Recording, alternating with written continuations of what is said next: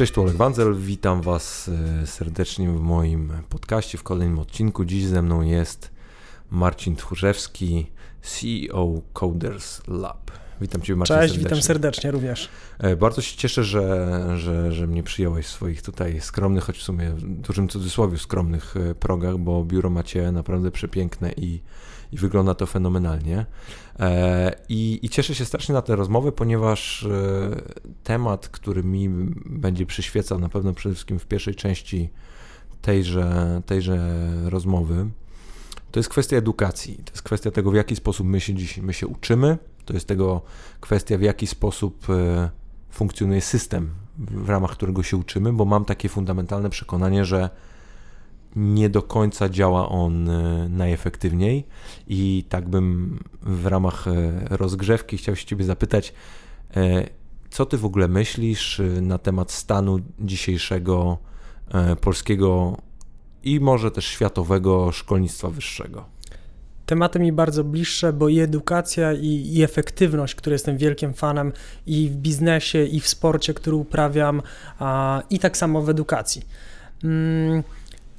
O edukacji jakby wyższej na świecie to mi będzie dość ciężko się wypowiadać, bo tak naprawdę każdy kraj ma zupełnie inny pomysł na rozwiązanie swoje edukacyjne. Gdzieś tam liderem oczywiście jest Finlandia od wiele lat, nawet w tych niższych systemach edukacji. Bardzo specyficznym rynkiem są Stany Zjednoczone, Europa trochę inna i bardziej tutaj do siebie podobna, więc ja się skupię na tym, czym znam się najlepiej, czyli w Polsce.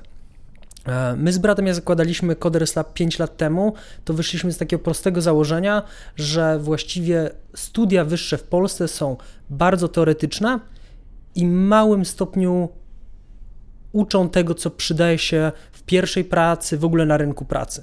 No i zadaliśmy sobie takie fundamentalne pytanie, to jak można uczyć bardziej efektywnie?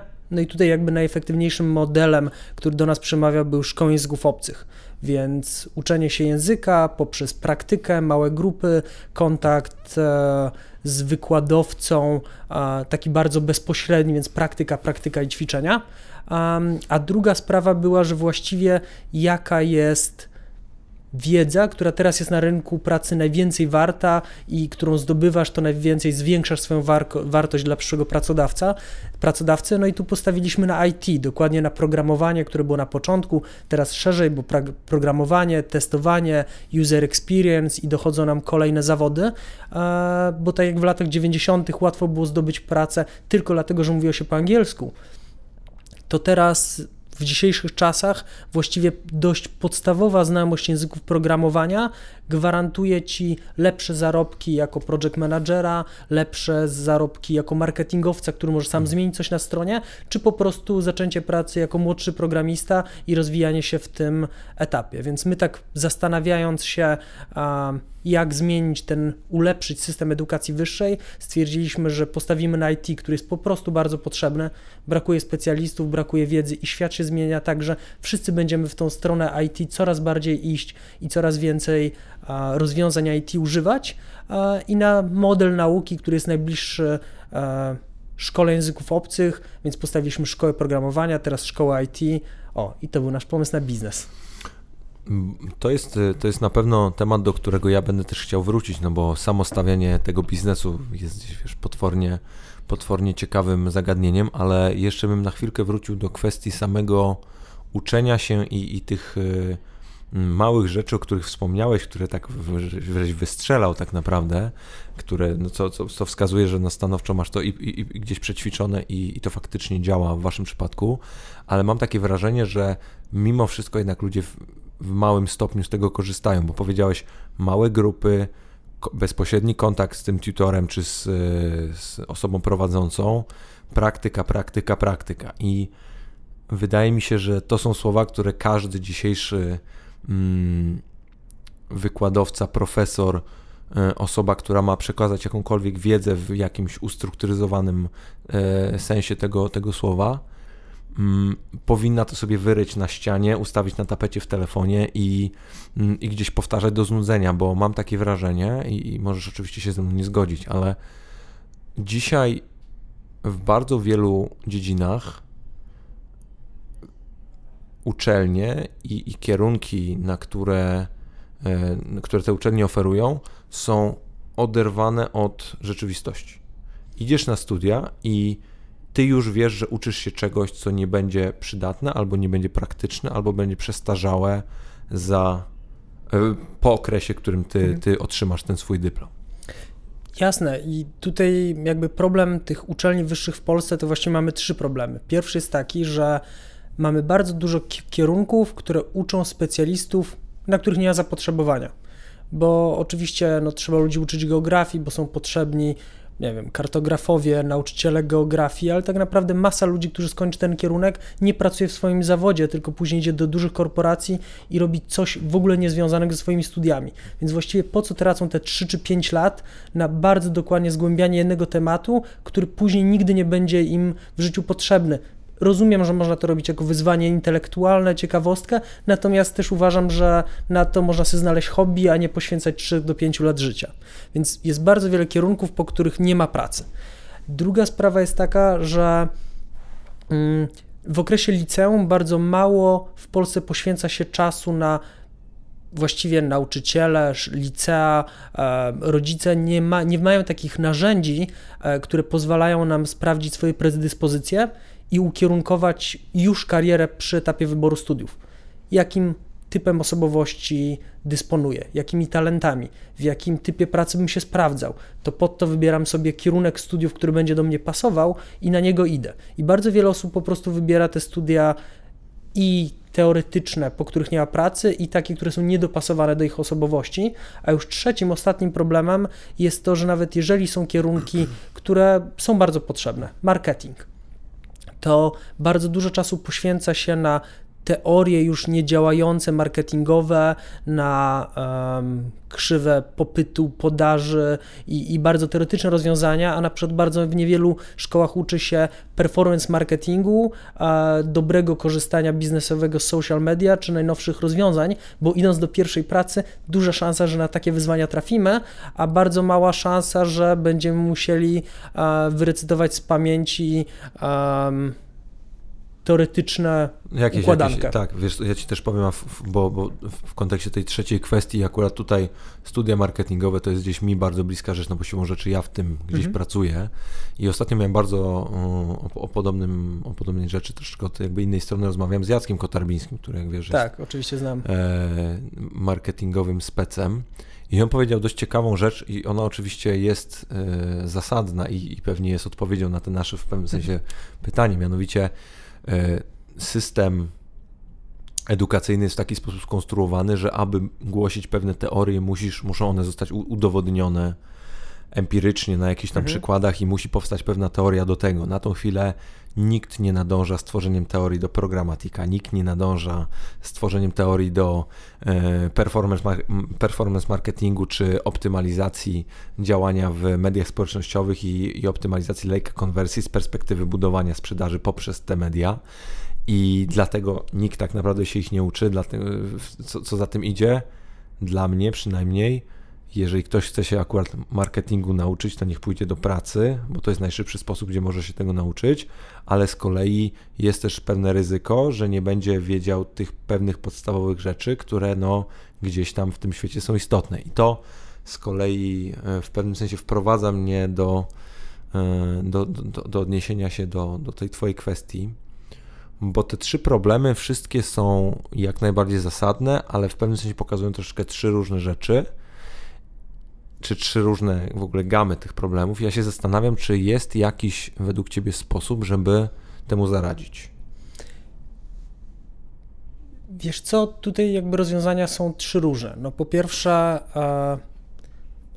prawie każde studia da się nauczyć sprawniej, efektywniej, praktyczniej. Coders Lab, więc szkoła, którą stworzyłem, tak naprawdę uczy programowania dużo efektywniej niż robią to w tym momencie politechniki, które jeszcze skupiają się na przestarzałych językach programowania, na bardzo teoretycznych. I oczywiście bardzo dobry kierunek na politechnice nadal jest dużo warty, gdzie uczą cię podstaw matematyki, statystyki, wiele teorii rozwijających umysł, natomiast bardzo wiele osób idących w programowanie jako zawód może zrobić szybciej, efektywniej, ucząc się po prostu zawodu. I uważam, że tak samo można zrobić prawie z każdym kierunkiem studiów. Można się nauczyć performance marketingu efektywniej i szybciej niż na 3-letnich studiach licencjackich z tym związanych, zarządzania w praktyce czy project managementu znowu bardziej niż przez teorię na studiach i tak dalej, i tak dalej, i tak dalej. Drugą kwestią jest, że właściwie kiedyś 7% społeczeństwa studiowało. No i wtedy studia teoretyczne, rozwijające umysł, dając taką szeroką wiedzę, były potrzebne. I wtedy można było się uczyć teorii, które nawet, po prostu teorii dla samej wiedzy. Natomiast w momencie, w którym u nas wszyscy... Było to, elitarne. Tak, a w którym jak wszyscy idą na studia, to studia z elitarnego czasu spędzanego na poszerzanie horyzontów stały się właściwie nauką zawodu. Jeżeli traktujemy studia jako naukę zawodu, no to one nie powinny uczyć tylko teorii, które są już dobrze udokumentowane, tylko powinny uczyć właśnie tego, co będzie wymagane w pierwszej pracy. No i tutaj rozwiązaniem jest albo po prostu zmiana tych sylabusów, odświeżenie ich, albo po prostu, żeby nie każdy, tak jak w Stanach, nie każdy studiuje.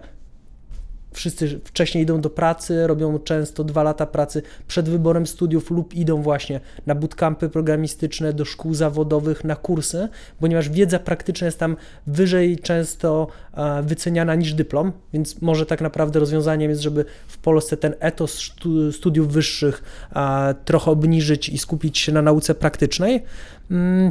A trzecim moim zdaniem dużym problemem jest to, że to nie tylko to, co Jacek Kotrabiński mówił, teorie muszą być udowodnione, że móc ich uczyć na studiach, lecz na studiach wykładają głównie profesorowie, doktorowie habilitowani, którzy zarabiają na życie poprzez uczenie od 20 lat i oni tych najnowszych narzędzi po prostu nie znają.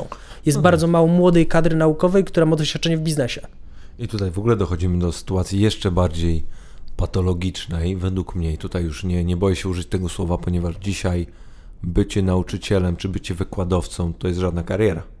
Obok jakby samego aspektu intelektualnego, czy w pewnym sensie odroczenia tego na kolejne 20 czy 30 lat, kiedy faktycznie zbuduje sobie pozycję, napisze się określoną liczbę prac naukowych, książek, odbędzie się ileś tam konferencji i złapie się, ogarnie się w pewnym sensie w tym środowisku, to już znowu nie jesteś młodym naukowcem, tak?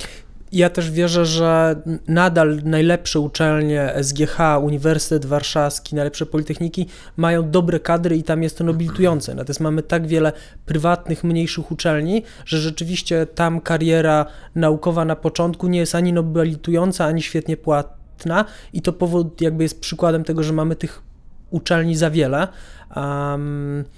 Jako ciekawostkę powiem, że w Coderslabie mamy około 240 współpracujących z nami wykładowców, tylko kilku z nich ma stopień doktora, natomiast wszyscy pozostali to są praktycy, którzy na co dzień pracują w zawodzie jako właśnie specjaliści od danej technologii, mają po niej kilka lat zwykle doświadczenia, bo języki programowania się tak zmieniają, że specjaliści mający kilkanaście lat doświadczenia to jest rzadkość na rynku, to są wszystko młode języki, młode technologie i ci ludzie na co dzień pracują w swoim zawodzie, przychodzą do nas na przykład raz w miesiącu na tydzień, podzielić się z tą wiedzą, powiedzieć na jakich typach projektów się pracuje, z czym się zmaga. Z jednej strony mają z tego duży fan, bo przekazują wiedzę dalej, z drugiej strony to jest właśnie wiedza praktyczna od ludzi, którzy cały czas pracują w zawodzie, a nie żyją z uczenia.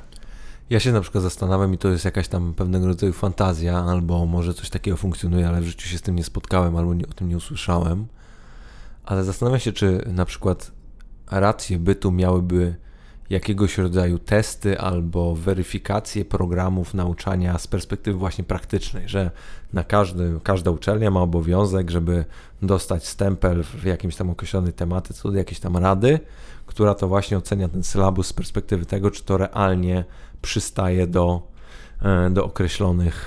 określonych kryteriów czy realiów i zastanawiam się w ogóle, czy coś takiego istnieje. Ale no tak jak wiesz, w biznesie masz ocenę swojego performance'u, to ja bym też bardzo chciał jako potencjalny student mieć właśnie taką świadomość, o której ty mówisz teraz, że osoby, od których ja się będę uczył, mają mandat, żeby mnie uczyć, nie tylko aspekt teoretyczny, tylko zjadły zęby na tym określonym temacie.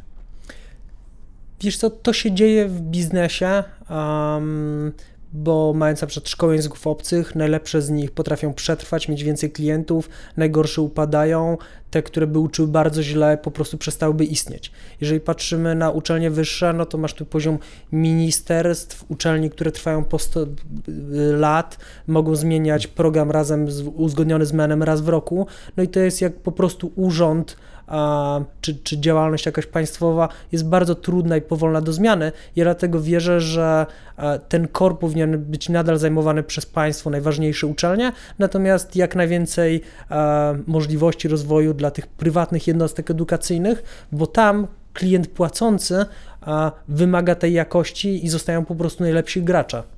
A uważasz, że Polska jest gotowa na to, żeby ogólnie i szeroko akceptować, można powiedzieć, alternatywne metody nauczania, bo oczywiście alternatywne tutaj biorę w bardzo duży cudzysłów, bo za chwilę mogą to się stać po prostu mainstreamowe i normalne metody nauczania, bo jednak programowanie czy ogólnie sektor IT jest też tak, i zakładam też, że z tego tytułu się zdecydowaliście na ten konkretny sektor, że jest to taka branża czy taki segment działalności, w którym jednak on po pierwsze bardzo niedawno stosunkowo powstał, po drugie zmienia się tak dynamicznie, że tak naprawdę nie ma zbyt wielu uczelni, które byłyby w stanie dać rzetelny dyplom na poziomie i przekazać wiedzę na takim poziomie, jakim robicie to wy, czy jacykolwiek wasi konkurenci, czy odpowiednicy zagraniczni.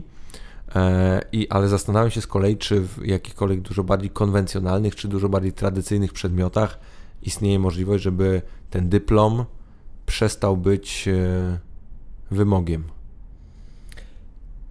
Po pierwsze, ja wierzę, że korporacje już coraz rzadziej wymagają dyplomu uczelni wyższych i zmieniają to od największych korporacji, które widziałem taki raport bodajże Deloitte'a z zeszłego roku, w którym oni wycofali się z wymogu posiadania tytułu magistra, by przyjść u nich pracować i awansować. Małe firmy, wydaje mi się, że już od dawna sprawdzają umiejętności praktyczne, więc myślę, że to się na poziomie firm dzieje. Teraz zmienia się świadomość pokolenia naszych rodziców, którzy nie mówią już idź koniecznie na studia, zrób kolejną podyplomówkę, znajdź dyplom, tylko czego się nauczyłeś, jak sobie radzisz w pracy, może wystarczy ci licencjat, popracuj parę lat i zrobisz kiedyś podyplomówkę, magisterkę za granicą, ale mając już jakieś doświadczenie, więc ja myślę, że ta zmiana się dzieje. Druga zmiana, która na przykład w Stanach, gdzie ten system edukacji wyższej jest bardzo dynamiczny, bardzo konkurencyjny, jest to, że praktycznie wszyscy go samofinansują lub państwo finansuje niektórym najlepszym studentom, ale finansuje na bardzo różnych uczelniach, też wielu prywatnych. I w Polsce nadal uczelnie państwowe są bezpłatne, więc jeżeli masz możliwość, że zapłaci za ciebie państwo albo tym samym z własnej kieszeni, no to wybierasz tą edukację darmową. Więc to jeszcze tak jakby betonuje system wybierania nawet nieefektywnych, ale tańszych dla studenta uczelni państwowych i wierzę, że tak naprawdę wielką rewolucja byłaby możliwa dopiero w momencie, w którym to zresztą były projekty od wielu lat i tam w wielu raportach się pojawiające, ale niemożliwe na razie ze względów politycznych wdrożenia, w którym państwo mówi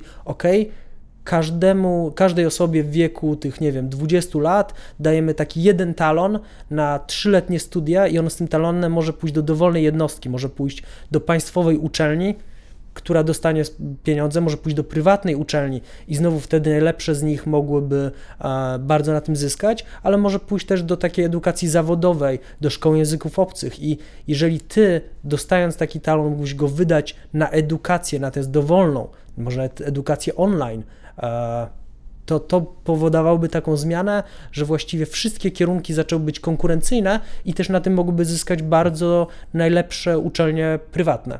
Zobacz, a straciłyby najgorsze państwowe. No i to jest, ale też najgorsze prywatne. Tak, oczywiście. I to jest jakby w ogóle rozwiązanie, które gdzieś do mnie też przemawia, może jest to zgodne po prostu ideologicznie ze mną, ale chodzi mi też po prostu o to, że bardzo bym chciał, żebyśmy w końcu przełamali tą barierę, skruszyli ten beton, który poprzez różnego, śmiało można powiedzieć, zasiedzenie sprawia, że młody Polak czy młoda Polka nie może otrzymać optymalnego wykształcenia z perspektywy tego, czego oczekuje od tej osoby rynek pracy, bo powiedziałeś o tym i jestem w ogóle ciekawy, czy macie może na to jakieś badania albo dane, ile realnie procentowo ludzi po studiach nie pracuje w zawodzie związanym z kierunkiem, który kończyły. Macie coś takiego? Wiesz co, bardzo takich dokładnych, ile osób pracuje nie w swoim kierunku, nie mamy, natomiast ja bym zakładał, że niestety, ale większość osób nie studiuje, jakby nie pracuje w zawodzie ściśle związanych ze swoim wykształceniem, na przykład ludzie po geografii, biologii, stosunkach międzynarodowych. Robiliśmy kiedyś takie badania ankietowe, w których zapytaliśmy, jak wiele osób chciałoby zmienić, gdyby mogło cofnąć czas, poszłoby na inny kierunek. I prawie 60% osób, które kończyły właśnie studia, powiedziałoby, jakbym jeszcze raz je zaczynał, to wybrałbym inny kierunek. I to było dla mnie niesamowite, że ludzie już kończąc te studia wiedzą, że właściwie to nie był dobry wybór. Powiem Ci, że to jest... Tak zapytam, czy Ty byś pewnie poszedł na inny kierunek, jakbyś mógł cofnąć się w czasie? Wiesz co, tak i powiem Ci dlaczego, ponieważ w ogóle bym się bardzo poważnie zastanowił, czy w tamtym etapie, w którym poszedłem na studia, bym szedł na studia, bo też zobacz, co jest ciekawe, tak jeżeli chodzi w ogóle o model studiowania, to w pewnym sensie przetarło się to również kulturowo, że jest to pewnego rodzaju takie lekkie, luźne wejście w dorosłość, w którym masz już pewnego rodzaju obligacje, jesteś z czegoś rozliczany, masz jakieś określone godziny, gdzie musisz się gdzieś pojawić, jakieś zadania, które musisz wykonać i przy okazji czegoś nauczysz, ale to też możesz się, wiesz, poznać fajnych ludzi, spędzić trochę czasu, jest ten taki czas studencki, tak? Tak. Bardzo zresztą przyjemny. Bardzo przyjemny, ale z drugiej strony jest to jakiś wymiar socjalny tegoże aspektu, a nie jest to wymiar praktyczny. I ja na przykład dzisiaj, z mojej perspektywy Ci powiem, ja studiów nie skończyłem i mam wciąż, staram się gdzieś to tam tak dostosować ten program, żebym był w stanie kiedykolwiek dojść do tego momentu, ale pracuję, rozwijam się w jakimś określonym zawodzie, który nie wymaga ode mnie wiedzy, którą bym pozyskał na tych konkretnych studiach, ale na przykład mam bardzo duży szacunek do studiowania, do pozyskiwania wiedzy w taki sposób, bym powiedział, tradycyjny i na przykład jestem w stanie sobie wyobrazić sytuację, w której skończę te studia za na przykład lat 10 i zastanawiam się, czy w ogóle też społecznie będzie to możliwe, czy będzie to akceptowalne i ja nie będę musiał komuś tłumaczyć i czuć się jak potencjalny wybryk natury, że ja chcę to zrobić później. I oczywiście już odrzucam kwestię taką, że ja się nie będę z tego tytułu jakby czuł gorzej, bo to jest po prostu moja decyzja jakaś, którą podjąłem na podstawie określonych czynników, które wpływają na moje życie, tak? Ale zastanawiam się, czy na przykład jest bardzo wiele, jestem o tym przekonany, osób, które były na tym rozstaju, podjęły jakąś decyzję, nigdy nie założą Facebooka, a jednak nie chcą być poddawane pewnemu ostracyzmowi społecznemu, bo w żadnym stopniu nie muszą być gorsze, tak? Oczywiście, że tak. Każdy musi znaleźć swoją drogę i jeżeli szybciej chce właściwie być samodzielny finansowo, to wcześniej idzie do pracy, a ten czas studiowania albo poświęcenia na naukę nie zawsze jest tym czasem najlepiej zainwestowanym. My, to jest ciekawy przykład i to jest tendencja z ostatnich roku, dwóch, mamy bardzo duży, ponieważ na początku istnienia Coders Lab przychodzi do nas ludzie, którzy chcieli się przebranżowić po kilku latach studiów, więc mając te 27, 8 lat, 31, 2, po prostu mówili, kilka lat już pracuję w swoim zawodzie, on jest dla mnie niewystarczająco perspektywiczny finansowo albo intelektualnie i będę chciał go zmienić. Natomiast teraz widzimy, że większość osób u nas przychodzi tuż po studiach magisterskich lub tuż po licencjackich, bo mówi, źle wybrałem studia, zrobię to jeszcze raz, zrobię z wami szybciej, efektywniej, wejdę w świat IT, ale widzimy też pierwsze osoby, które przychodzą od razu po liceum i mówią właśnie, ja nie idę na studia, ja chcę szybko zdobyć zawód, pójść do pracy, ja pomyślę o studiach za 2-3 lata, ale to jest, jak już będę miał doświadczenie, będę wiedział, co mnie interesuje, wybiorę to świadomie. I to, co dzieje się na przykład w bootcampach programistycznych w Stanach od wielu lat, że jest dużo osób w wieku 18-19 lat, które idą na takie bootcampy, to w Polsce dopiero zaczyna się dziać. Bardzo to jest gdzieś ciekawy kierunek, bo wydaje mi się, że to będzie też ogromną rewolucją, jeżeli właśnie obok, bo mówimy o efektywności, już w pewnym sensie gdzieś tam zaczynam o to zahaczać, to ktoś kiedyś wymyślił, że najbardziej efektywnym modelem jest pójście po liceum, czy po jakiejkolwiek szkole średniej na studia, bo to jest optymalny kierunek czy sposób rozwoju, a ja naprawdę bym bardzo chciał usłyszeć teorię albo zobaczyć jakiegoś praktyka, który powie, nieprawda, z moich badań wynika, że najbardziej efektywnie uczymy się w wieku lat 33, kiedy mamy 10-letnie doświadczenie zawodowe. Zazwyczaj w takiej sytuacji mamy już w miarę ugruntowaną sytuację w domu. Nie mamy na sobie kredytu studenckiego, jesteśmy dużo bardziej niezależni finansowo niż jak mamy lat 20, nie wiem, 1, 2. Bo jeszcze u nas to jest w miarę sytuacja o tyle pozytywna, że dalej możesz się dostać na te studia publiczne, gdzie po prostu państwo za ciebie płaci, no ale w Stanach czy w Wielkiej Brytanii, nawet jeżeli są to kredyty dobrze refinansowane czy umarzane, to masz jednak od samego początku swojego życia spore zobowiązanie na rzecz państwa bądź jakiegoś podmiotu trzeciego, nie?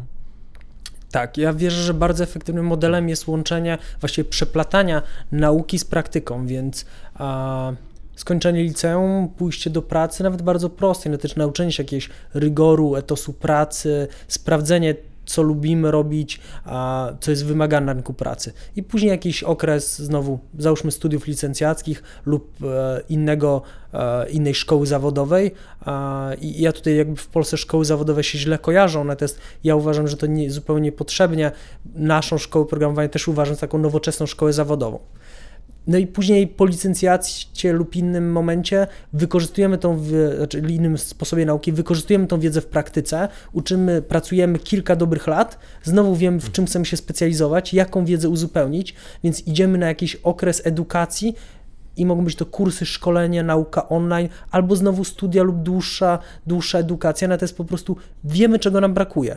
I wtedy uczymy się chętniej, uczymy się wiedząc, jak tą wiedzę wykorzystamy i mając taki trochę głód wiedzy, bo kilka lat już popracowaliśmy. I znowu wracamy na rynek pracy. I teraz dynamika świata jest już tak...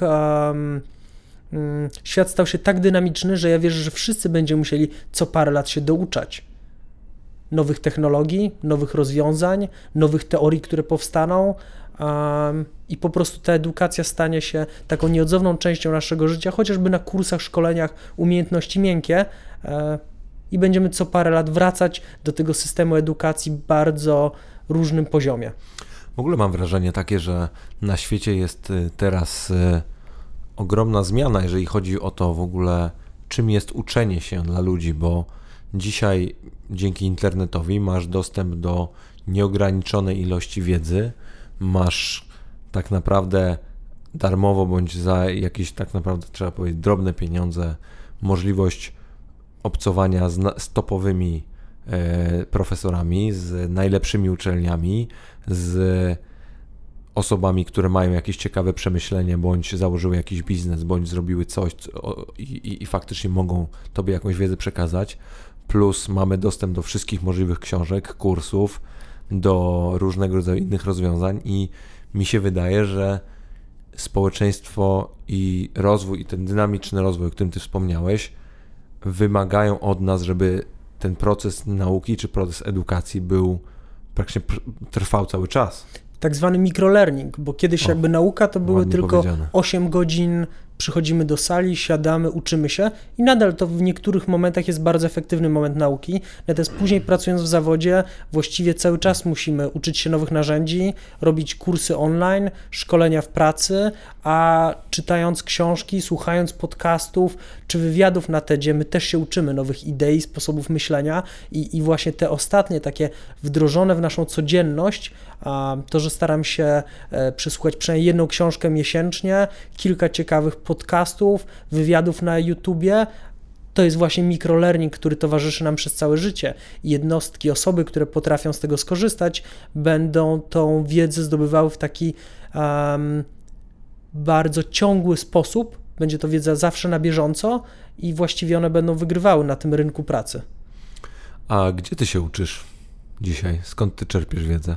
Przede wszystkim słuchając audiobooki, gdy biegam, jestem na siłowni, podcasty tak samo, ale nawet jak robię coś w mieszkaniu, po prostu włączam głośnik i mogę robić 2 rzeczy naraz. słuchanie książek bardzo dobrze mi idzie, kiedy się rozciągam, więc czy idę do pracy nawet spacerem. A jaką książkę ostatnio przesłuchałeś, która wywarła na tobie spore wrażenie? Ostatnią, którą skończyłem, było Becoming Michelle Obamy, więc... Dobra? Dobra. Po pierwsze, Michelle Obama sama ją czytała. Bardzo dobry angielski. Ona ma przepiękny głos. Świetna dykcja, bardzo ładny głos, więc większość autorów pisze książki, natomiast oddaje komuś do przeczytania. Ona przeczytała ją sama. Bardzo ciekawa historia, gdy ona doszła do swojej aktualnej, już teraz byłej w sumie roli pierwszej damy Stanów Zjednoczonych, ale sporo też odniesień do Baracka Obamy, którego bardzo lubię. Z polskiego podwórka czytałem książkę Lecha Kaniuka, właściwie też słuchałem audiobooka Lecha Kaniuka, Siła pędu. Takie dwie ostatnie. Obie pozycje są na mojej liście, więc też się pewnie za niedługo będę z nimi zapoznawał, ale to żeś mnie zainspirował z tą Michelle Obamą, bo mam w wersji e-bookowej, a jeżeli ona to faktycznie czyta, to chyba rozważę również audiobooka. Pytam dlatego, bo jednak wiesz, zastanawiam się,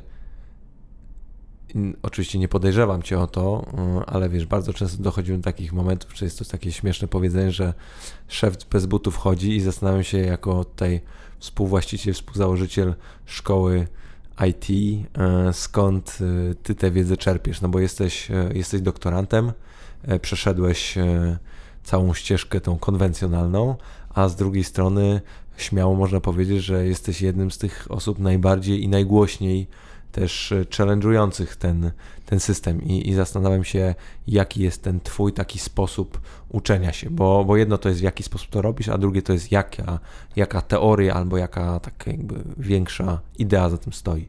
Ja tego jeszcze sprostuję. Ja byłem na doktoracie na SGH-u, natomiast ja go świadomie nigdy nie skończyłem, zarzuciłem, bo był taki moment, w którym doszedłem do pewnej bariery, zobaczyłem, że uczelnia już mnie niewiele uczy, że to ja przynoszę wiedzę z firm, w których korporacji wtedy pracowałem, na uczelnię, spisuję ją, przekazuję tą wiedzę praktyczną, spisuję na papier, a ja chciałem, żeby to szło w drugą stronę. Ja ten doktorat zawiesiłem, ja nie mam zamiaru wrócić, więc myślę, że jako człowiek, który trochę spróbował tej klasycznej ścieżki i widziałem w niej braki, to mogę ten system negować. Zresztą... No to tym bardziej ma sens i tutaj szybka gwiazdka do naszych znajomych przyjaciół z wydania elektronicznego Forbesa, że muszą uaktualnić twoje bio, bo jest tam doktorant. A to muszę sprawdzić rzeczywiście. Semi-doktorant. Były doktorant, Ex-doktorant. Natomiast ja teraz uczę się, oczywiście byłem na naszych kursach programowania, więc mimo, że sam nie mogę się nazwać programistą, bo nie praktykuję, nie piszę kodu, to mam taką bierną umiejętność czytania kodu. Gdybym chciał coś zrobić, to wiem, gdzie szukać źródeł, jak wrócić do tych tematów, więc mógłbym łatwo do tego momentu dojść. Chodzę na nasze inne kursy, które dołączamy do portfolio, więc staram się wszystko, co robimy już w tym momencie po prostu na własnej skórze sprawdzać. Firma jest też na tyle duża, bo u nas jest 80 osób na pełen etat i tylko tych 240 wykładowców kontraktowych w całej Polsce, którzy czasem wspierają, że właściwie taka nauka zarządzania i pracy z ludźmi to jest na co dzień przez praktykę. Staram się dużo czytać, oglądać sporo wywiadów, ciekawych wykładów, warsztatów i przez to zdobywać taką najbardziej branżową wiedzę, która znowu, jeżeli chodzi na przykład o świat startupowy, IT, no to płynie ze Stanów i właściwie te treści multimedialne, często nagrane wykłady, które mogę obejrzeć po kilku dniach po tym, jak ktoś mówi coś bardzo ciekawego w Stanach, to jest dla mnie najefektywniejszy model nauki i taki najbardziej na bieżąco. A gdzie takich wykładów szukasz? Wiesz co, sporo na YouTubie jest bardzo dobra kanał Startup School, więc założony przez Y Combinator, taki jeden z najlepszych akceleratorów startupów na świecie, który co parę lat wydają serię Startup School, w której nagrywają wykłady właśnie kogoś z Y Combinator dla studentów Stanfordu, gdzie oni tłumaczą jakieś jeden konkretny przez godziny film aspekt tworzenia firmy lub jej rozwijania i bardzo często zapraszają gości, to są ludzie, którzy byli founderami, 20-kilku, czasem 30-kilkuletni ludzie jakichś spółek, zajmowali w nich zarządzające stanowiska i oni mówią, jak firmy, które wszyscy znamy po prostu z użytkowania, dokładnie, rozwijali, jakie mieli problemy albo jak rozwiązali ten jeden konkretny problem. Pytam dlatego, że ja też bardzo często takiej wiedzy szukam i akurat na te wykłady się nie natknąłem. Ogólnie całe portfolio Stanfordu czy Harvardu jest bardzo obszerne, więc też myślałem, że o tym będziesz mówił, ale to widzisz, sam sobie zapiszę i na pewno sprawdzę, szczególnie, że organizację i jej dokonania znam, no bo też polecam wszystkim doczytanie, czym ten Y Combinator jest, ponieważ oni w swoim portfolio mają bardzo wiele biznesów, w tym takie tuzy jak Airbnb czy innego rodzaju tego typu podmioty. I pytam też dlatego, bo bardzo mnie interesuje i zastanawia, gdzie wy zmierzacie jako Coders Lab i jaki jest wasz cel biznesowy, bo rozwijacie się prężnie, wychodzicie na nowe rynki, bo ogłosiliście to bardzo niedawno, że będziecie rozwijać operacje w Rumunii. Jaki jest wasz plan na biznes? Wiesz co, bo model jest oczywisty. Tutaj mamy jakby dwie rzeczy. Po pierwsze, ja bardzo podchodzę do Coders Lab jako takiego przedsięwzięcia misyjnego. To znaczy, my uważamy, że trzeba ten system edukacji zmieniać oddolnie, pokazując, że może to być efektywnie. Bardzo wierzymy, że po prostu firmom w Polsce brakuje specjalistów IT, a ludziom brakuje dobrze płatnej i dającej przyjemność pracy, więc wierzymy, że to jest biznes, który ma naprawdę takie mocne podłoże misyjne. Drugą nogą, którego jest po prostu tworzenie fajnej firmy, w której ludzie się dobrze pracuje, w których chcą przychodzić, spełniają się zawodowo, mają dużą wolność. Więc my po prostu Coders Lab myślimy jako takim przedsięwzięciu, które chcemy robić niezależnie jak szybko rośnie, niezależnie ile zarabia, bo uważam, że jest potrzebne.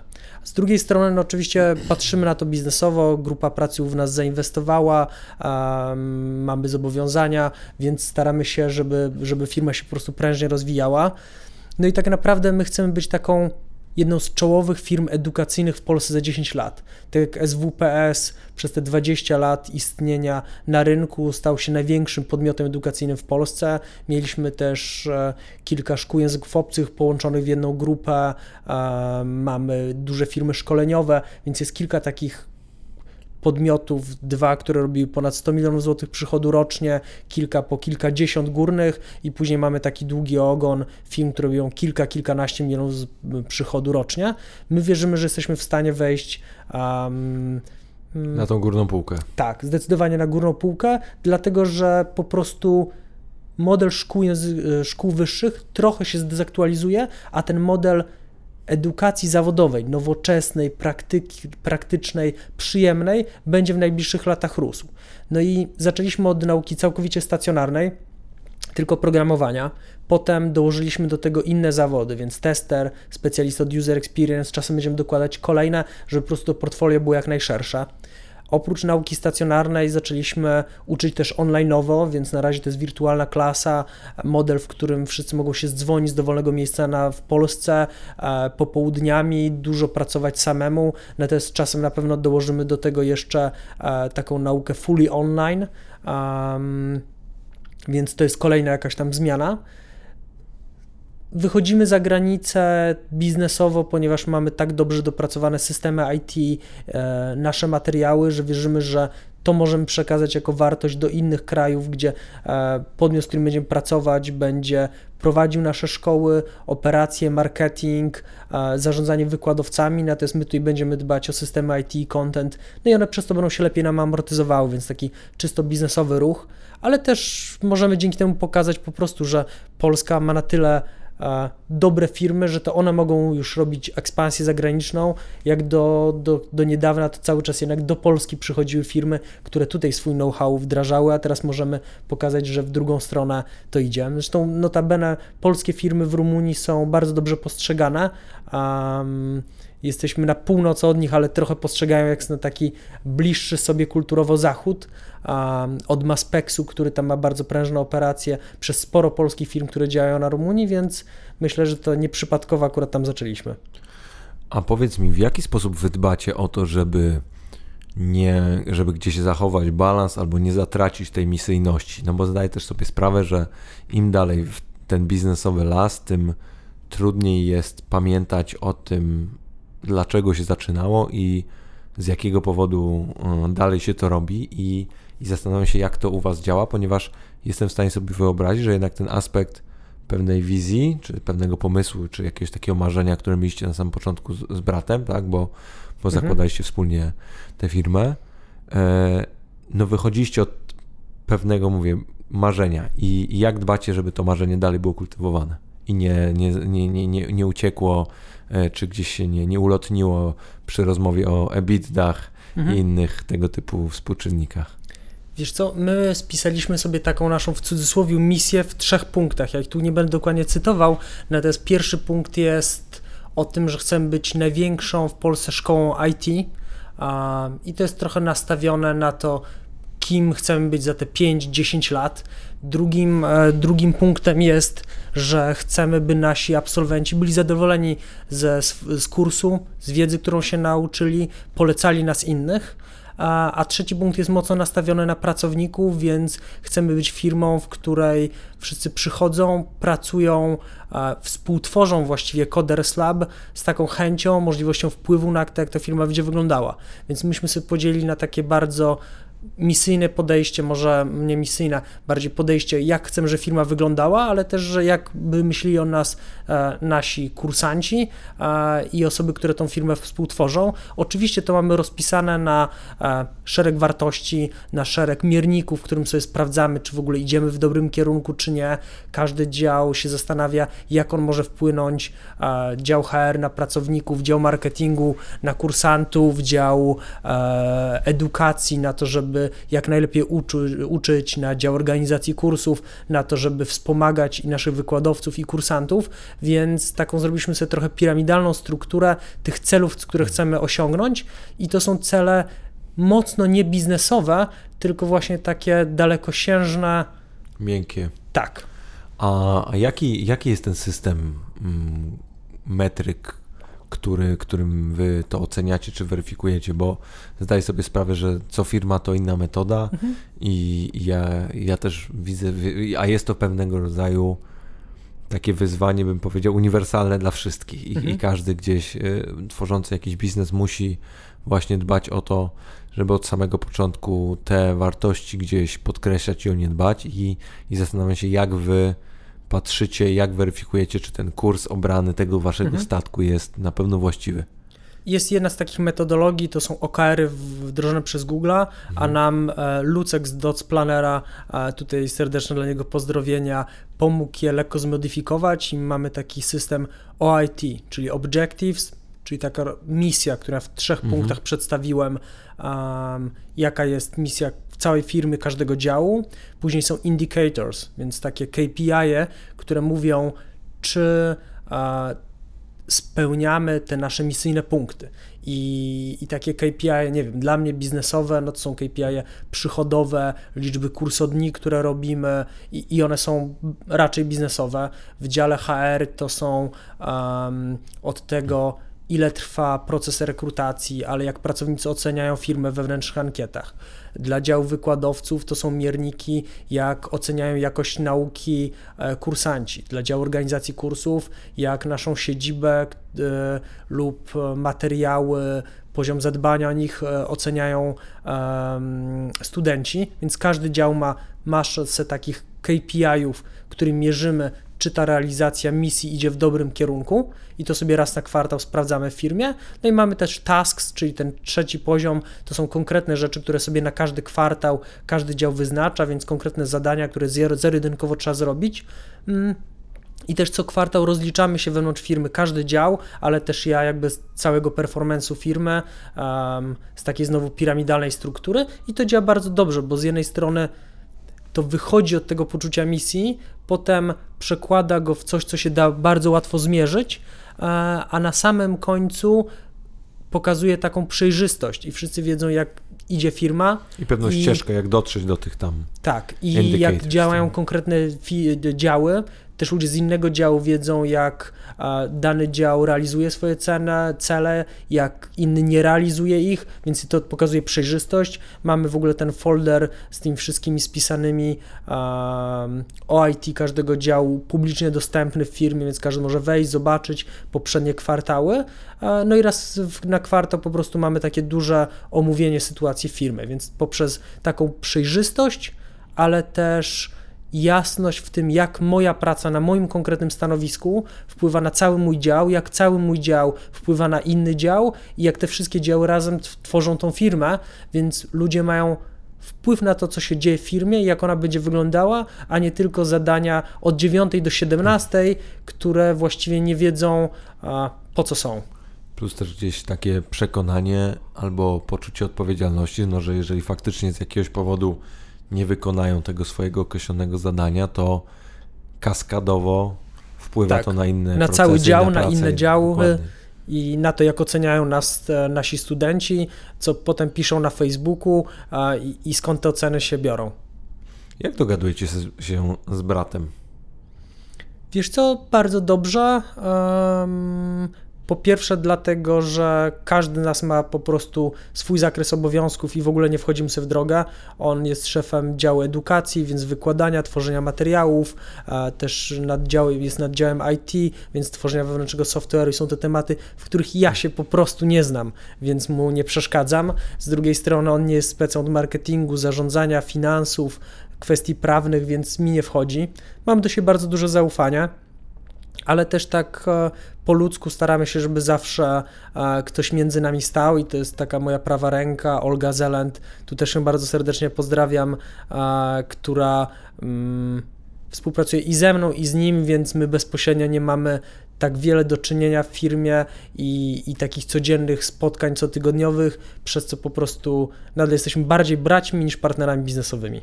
A to jest bardzo, bardzo ciekawe, co mówisz, bo widzę pewnego rodzaju taką zależność, że we wszelkiego rodzaju przypadkach, o których słyszę tego typu, czyli że ktoś albo zaprzyjaźniony buduje biznes, ale tak mówię zaprzyjaźniony, to znaczy znają się od dziecka, założyli pewną firmę i potem jednak zdali sobie sprawę, że różnego rodzaju problemy dnia codziennego mogą faktycznie wpływać na tą relację i albo czy w przypadku związków w pracy, bo takie też są bardzo często mąż i żona, czy partnerzy zakładają biznes, i to samo w przypadku rodzeństwa, albo w przypadku na przykład, wiesz, takiego najprostszego sukcesyjnego modelu, czyli ojciec-syn, czy matka-syn, czy ojciec-córka, to jednak zawsze tam właśnie jest jakiegoś rodzaju pośrednik w tej relacji, albo jest jakiś rodzaj innego raportowania, czyli na przykład jeżeli jest jakiś członek rodziny, czy sukcesor wchodzący do firmy, to nigdy nie raportuje bezpośrednio do ojca,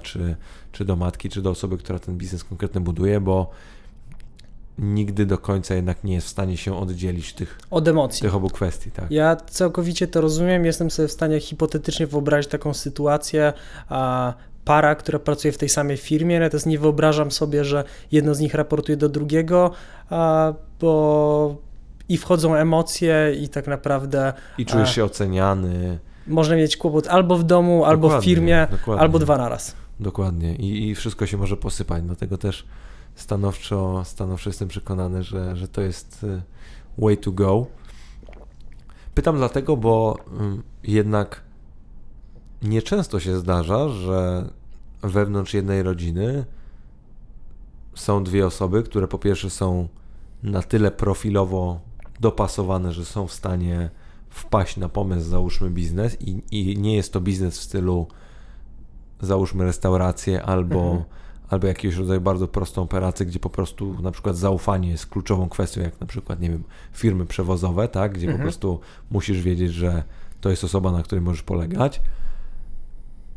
I zastanawiam się, jak u was ten biznes i ten zalążek gdzieś powstał, z czego to się wzięło, że dzisiaj tworzycie z bratem wspólnie już naprawdę kawał biznesu. Ja się tylko nie zgodzę z tym, że to wcale nie jest taki rzadki przypadek. A to widzisz, no to... Na SGH miałem nawet znajomą, która zajmowała się firmami rodzinnymi jako taką dziedziną nauki. I tak ale naprawdę... Poczekaj, ale wybacz, że ci przerwę. Firmami rodzinnymi w takim rozumieniu, że był nie wiem, ojciec, dziadek, wujek, ktoś, kto założył biznes i potem rodzina wchodzi w ten biznes, czy jednak takie, że faktycznie dwóch braci zakładało biznes, albo brat z siostrą? Częstszym przypadkiem jest, że ojciec, ktoś z rodziny założył, dzieci przejmują po nim sukcesję, dogadują się i właściwie duża część rodziny pracuje w biznesie. To raczej mi chodzi właśnie o ten drugi wariant, gdzie faktycznie dwoje dzieci postanawia, załóżmy wspólny biznes, kiedy mogą tak naprawdę robić wszystko, co chcą na świecie i prawdopodobnie raczej emocjonalnie, albo tendencja jest taka, że raczej chcą się wyrwać z tego domu i zrobić spróbować coś samemu, zrobić się odpępowić, niż dalej jakoś funkcjonować w ramach takiej, no tej mimo wszystko małej społeczności rodzinnej. Ale też znam takie przykłady biznesów logistycznych, którą założyło dwóch braci przed 25 laty, więc wiem, że takie są. I też patrząc na przykłady... Jest, więc są.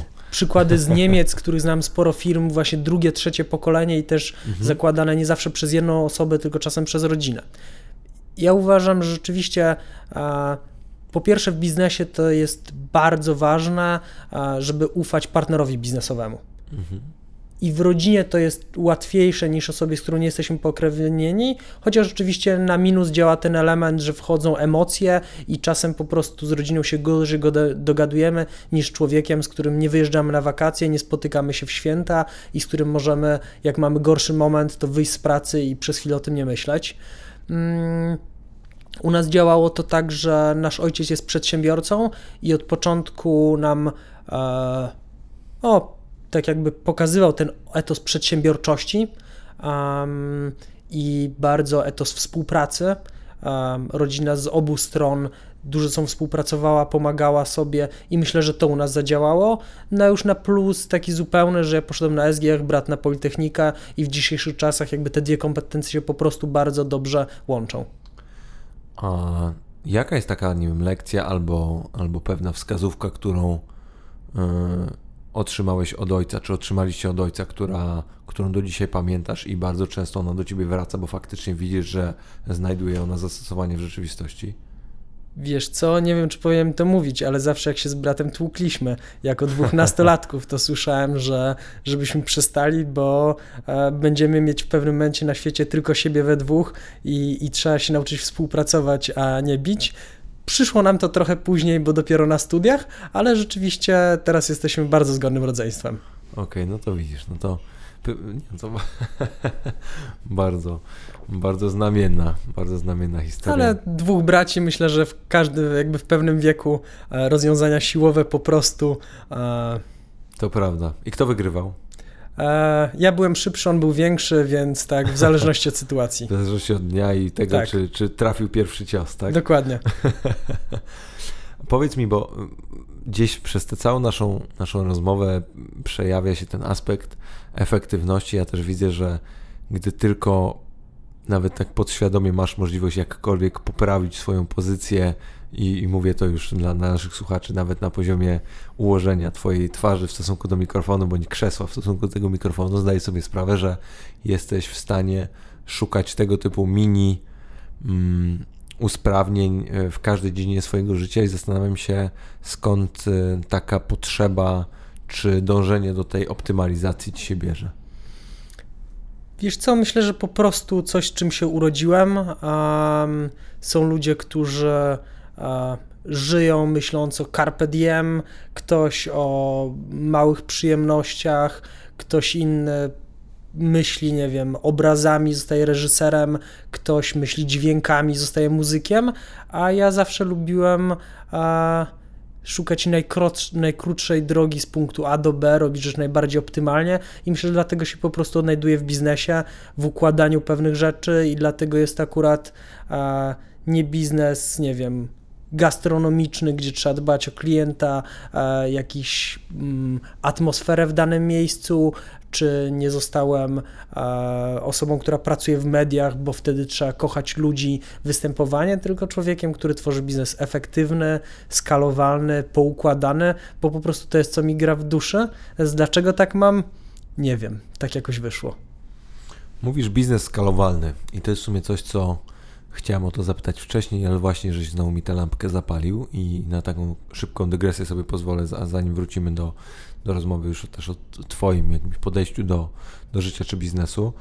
Mówisz skalowalne i do dzisiaj, jeżeli dobrze widziałem dane, to wykształciliście prawie 3000 studentów. Absolwentów, ponad 3000 absolwentów. To jednak na przestrzeni 38-milionowego kraju jest to stosunkowo liczba i w sumie nawet nie jestem w stanie powiedzieć, czy mała, czy duża, bo nie mam kompletnie punktu odniesienia. Na pewno z perspektywy waszego biznesu ogromna, szczególnie, że skuteczność, którą macie, bo jeżeli dobrze widziałem, to ponad 80% absolwentów w ciągu 3 miesięcy znajduje pracę w zawodzie, którego się u was uczyła. I zastanawiam się, czy istnieje możliwość, żeby ten wasz model, żeby wasza firma była w stanie, nie wiem, za 10 lat kształcić kilkaset tysięcy Polaków albo ludzi na całym świecie, czy w regionie. Wiesz co, patrząc na te 3000 historycznie przez 5 lat, to trzeba spojrzeć, że właściwie w 2018 roku to było 1400 osób, które dostały dyplom Coders Labu, a w 2019 będzie około 2000 dyplomów Coders Labu. No i teraz porównując te wartości, SGH co roku za moich czasów, kiedy tam studiowałem, zaczynało około 1000 osób rocznie. Czyli zakładam, że kończyło z tego może 800. Więc właściwie Coders Lab, kształcąc 2000 osób rocznie, robi większą skalę niż SGH, która jest uważana za najlepszą uczelnię ekonomiczną. Z drugiej strony oczywiście, mówimy o 3-letnich dyplomach, u nas kursy trwają stacjonarne 2 miesiące do 8 miesięcy weekendowe, więc jest jakby dyplomowi nie warty, natomiast to pokazuje skalę. Jeżeli porównamy się do politechnik, no to mają bardzo wiele kierunków, ale bardzo często na politechnice wydziały informatyki kończy co roku kilkadziesiąt do 100 kilkudziesięciu osób, więc właściwie tutaj robimy skalę większą niż elitarne politechniki, rzeczywiście dużo mniejszą niż prywatne uczelnie wyższe, jeżeli sumujemy ich wiele kierunków, więc nadal jesteśmy biznesem mniejszym niż prywatne uczelnie wyższe, natomiast niż elitarne kierunki jesteśmy bardziej egalitarni. Czy kilkaset tysięcy osób? Myślę, że takiej liczby nie jesteśmy w stanie osiągnąć. Ja myślę, że kilka tysięcy osób rocznie w Polsce to jest taka wartość, do której chcemy dojść w ciągu kilku następnych lat nadal, żeby uczyć tych kompetencji, które są potrzebne, patrząc, że nasze kursy są kursami właśnie albo 2-miesięcznymi, jeżeli się uczymy od poniedziałku do piątku, 8 godzin dziennie, albo trwają co drugi weekend, wtedy to jest kilka miesięcy weekendowe, a biznes uczący kilkaset tysięcy osób rocznie, to wiesz, że mogą być bardzo proste, niedrogie kursy online i wtedy na poziomie edukacyjnym to ma prawo działać. Nawet wydaje mi się, że żadna szkoła wyższa ani szkoła języków obcych takiej skali nie osiągnęła. Jestem sobie w stanie wyobrazić, że franczyza Coders Lab w innych krajach otwiera się na kilku rynkach rocznie. Naszym założeniem są 2 rynki rocznie, więc w tym roku zaczęliśmy z Rumunią. Mam nadzieję, że jeszcze Europa Zachodnia uda się pod koniec tego roku i że za kilka lat będziemy już w tylu krajach obecni, że sumarycznie to będzie wielka liczba osób, które się uczą.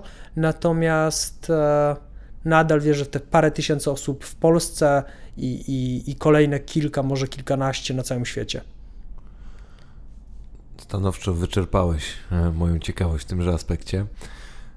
Wiesz, pytam dlatego, bo jednak marzy mi się moment, w którym tego typu organizacji jak Coders Lab powstanie więcej, niekoniecznie w sektorze IT, raczej bym powiedział w tych już dużo bardziej miękkich segmentach i bym faktycznie chciał zobaczyć taką sytuację, w której jesteśmy w stanie pójść do jednostki jakiejś, otrzymać określoną, praktyczną, konkretną wiedzę, jak chcesz ciężko pracować w krótkim czasie i powiem Ci, że tutaj ogromny szacunek z mojej strony, bo tak naprawdę zobacz, że jeżeli ktoś bardzo chce, jest zdeterminowany, to dzięki Waszej firmie w ciągu 2 miesięcy jest w stanie zmienić swoje życie i to o 180 stopni. Tak. Jesteś dzisiaj kimkolwiek, tak, tym absolwentem geografii i w ciągu 2 miesięcy jesteś w stanie być programistą w bardzo określonym języku programowania, już prawdopodobnie możliwe, że dzięki Waszym partnerom mieć określone oferty pracy i odmienić swoje życie. Tak, i my bardzo wierzymy, że to jednak człowiek zawsze samemu odmienia swoje życie, to on się uczy, my mu w tym pomagamy, natomiast to wymaga ciężkiej pracy, tak samo jak można zrobić w ciągu 2-3 miesięcy skok, nie wiem, w nawykach żywieniowych, tak, w uprawianiu sportu, w nauce angielskiego. Jestem w stanie sobie wyobrazić, że nie mówię po angielsku, wyjeżdżam na bardzo intensywny kurs do Wielkiej Brytanii, gdzie 8 godzin dziennie się uczę, wieczorami powtarzam, używam tego języka również w weekendy i po 3 miesiącach wracam mówiąc w dowolnym języku obcym.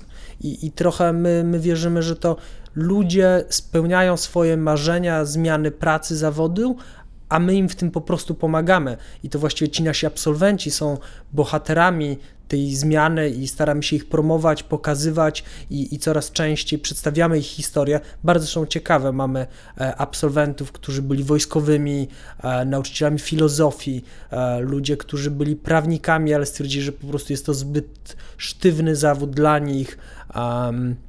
Ludzie, którzy nie kończyli żadnych uczelni wyższych, pracowali w gastronomii albo są sporo po 30 i myśleli, że będą musieli iść tym jednym utartą drogą, natomiast jednak wzięli na siebie to ryzyko i spróbowali czegoś nowego, więc ja zawsze po prostu staram się naszym absolwentom oddawać tą cześć za podjęte ryzyko i wysiłek włożony. A jeszcze tylko na chwilę do Ciebie wrócę do tego tematu skalowalności, bo to jest jakby mój konik biznesowy. My jesteśmy też jako szkoła biznesem skalowalnym liniowo, więc mając jedną grupę kursantów, mamy jednego wykładowcę, mając jedną osobę, która organizuje kurs, mamy kilka grup. No i żeby zrobić tych grup 20, to musi mieć 20 wykładowców, kilka osób, które organizują i powiedzmy, że to rośnie liniowo. No, przede wszystkim też koszt rośnie proporcjonalnie do przychodu, nie? Tak, właśnie tak liniowo. Natomiast jakby te biznesy, które my się teraz przyzwyczailiśmy myśleć, które tak logarytmicznie się skalują, tak zwany hockey stick, to są jednak biznesy głównie oparte na software'ze, którym raz go tworzymy, wrzucamy jakiś content, a później nieważne, czy używa go 1000 czy 100 tysięcy osób, to mogą używać tak samo, więc wszystkie... jest kwestia tempa pozyskania użytkowników wtedy, nie? Tak, i kosztu. Mamy Courserę, naukę całkowitą online, nie wiem, używanie Facebooka, Instagrama, innych platform.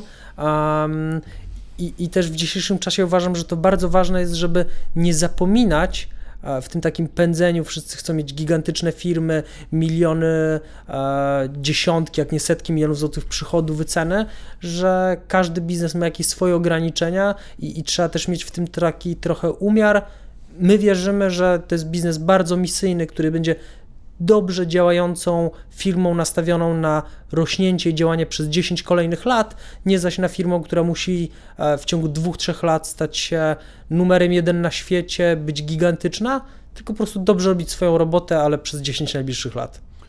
Powiem Ci, że to jest bardzo, może nie tyle co bardzo, ale jednak gdzieś nietypowe podejście, które też wymaga stanowczo dużego szacunku, bo tak jak powiedziałeś, dzisiaj w tym pędzie i w tym pewnym sensie trendzie, jaki też jest na rynku, gdzie tak naprawdę liczy się to, jak szybko urosłeś, jakie przychody wygenerowałeś, ilu masz użytkowników albo jaką masz wycenę, to trzeba mieć jaja i jednak gdzieś bardzo mocno ugruntowaną taką swoją gdzieś pozycję, misję, czy też sporo pewności siebie, żeby powiedzieć, to ja będę decydował, w jakim tempie rosnę i nie dam sobie włożyć w usta jakikolwiek czyjejś strategii albo pomysłu na to, bo to jest pierwszy krok do unicestwienia takiego biznesu, jeżeli tylko robisz coś, na co nie jesteś gotowy i dałeś się po prostu przekonać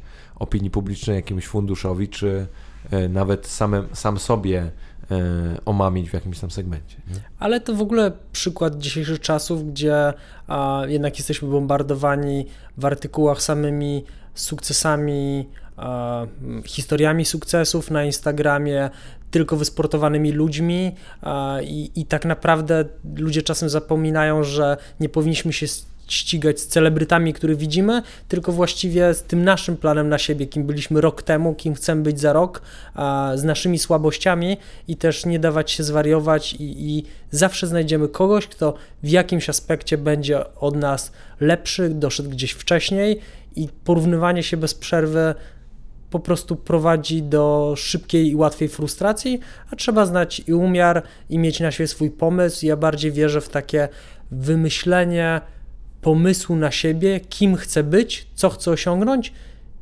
i dążenie tam sukcesywne, niż zaś oglądanie się na innych. No to kim chcesz być, gdzie chcesz osiągnąć? Kim chcesz być, co chcesz osiągnąć? Gdzie chcesz dotrzeć? Wiele lat temu wymyśliłem, że będę przedsiębiorcą i tej drogi się trzymam. Wierzę, że edukacja jest mi najbliższa i najbliższe lata chcę rozwijać Coders Lab, żeby była jedną z największych firm edukacyjnych w Polsce, ale też miejscem, gdzie się po prostu fajnie pracuje, przyjemnie żyje i na razie tego planu się trzymam. Nie zapominam w międzyczasie o hobby i życiu prywatnym, bo nie samą pracą człowiek żyje.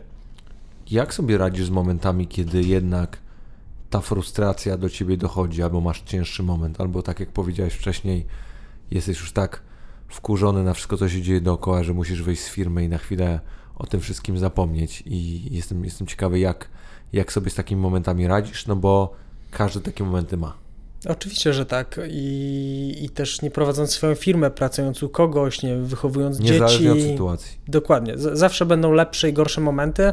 Po pierwsze, trzeba pamiętać, że one będą i nie dać się zwariować, nie dać się skupić na tym gorszym momencie, tylko pamiętać o tym, że on minie, będzie lepszy moment, skupić się na tych momentach dobrych, które były.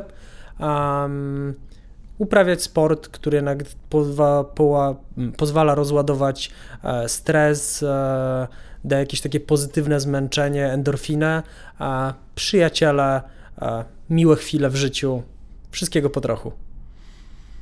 Ma to sens.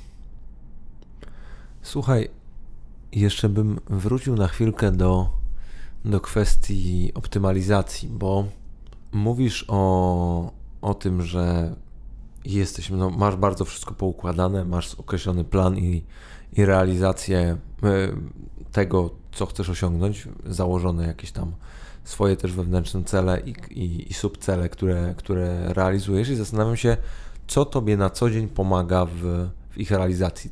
Czy masz jakieś takie narzędzia albo urządzenia, produkty, software, coś, bez którego nie wyobrażasz sobie dzisiaj swojego dnia, bo faktycznie jest twoim kompanem.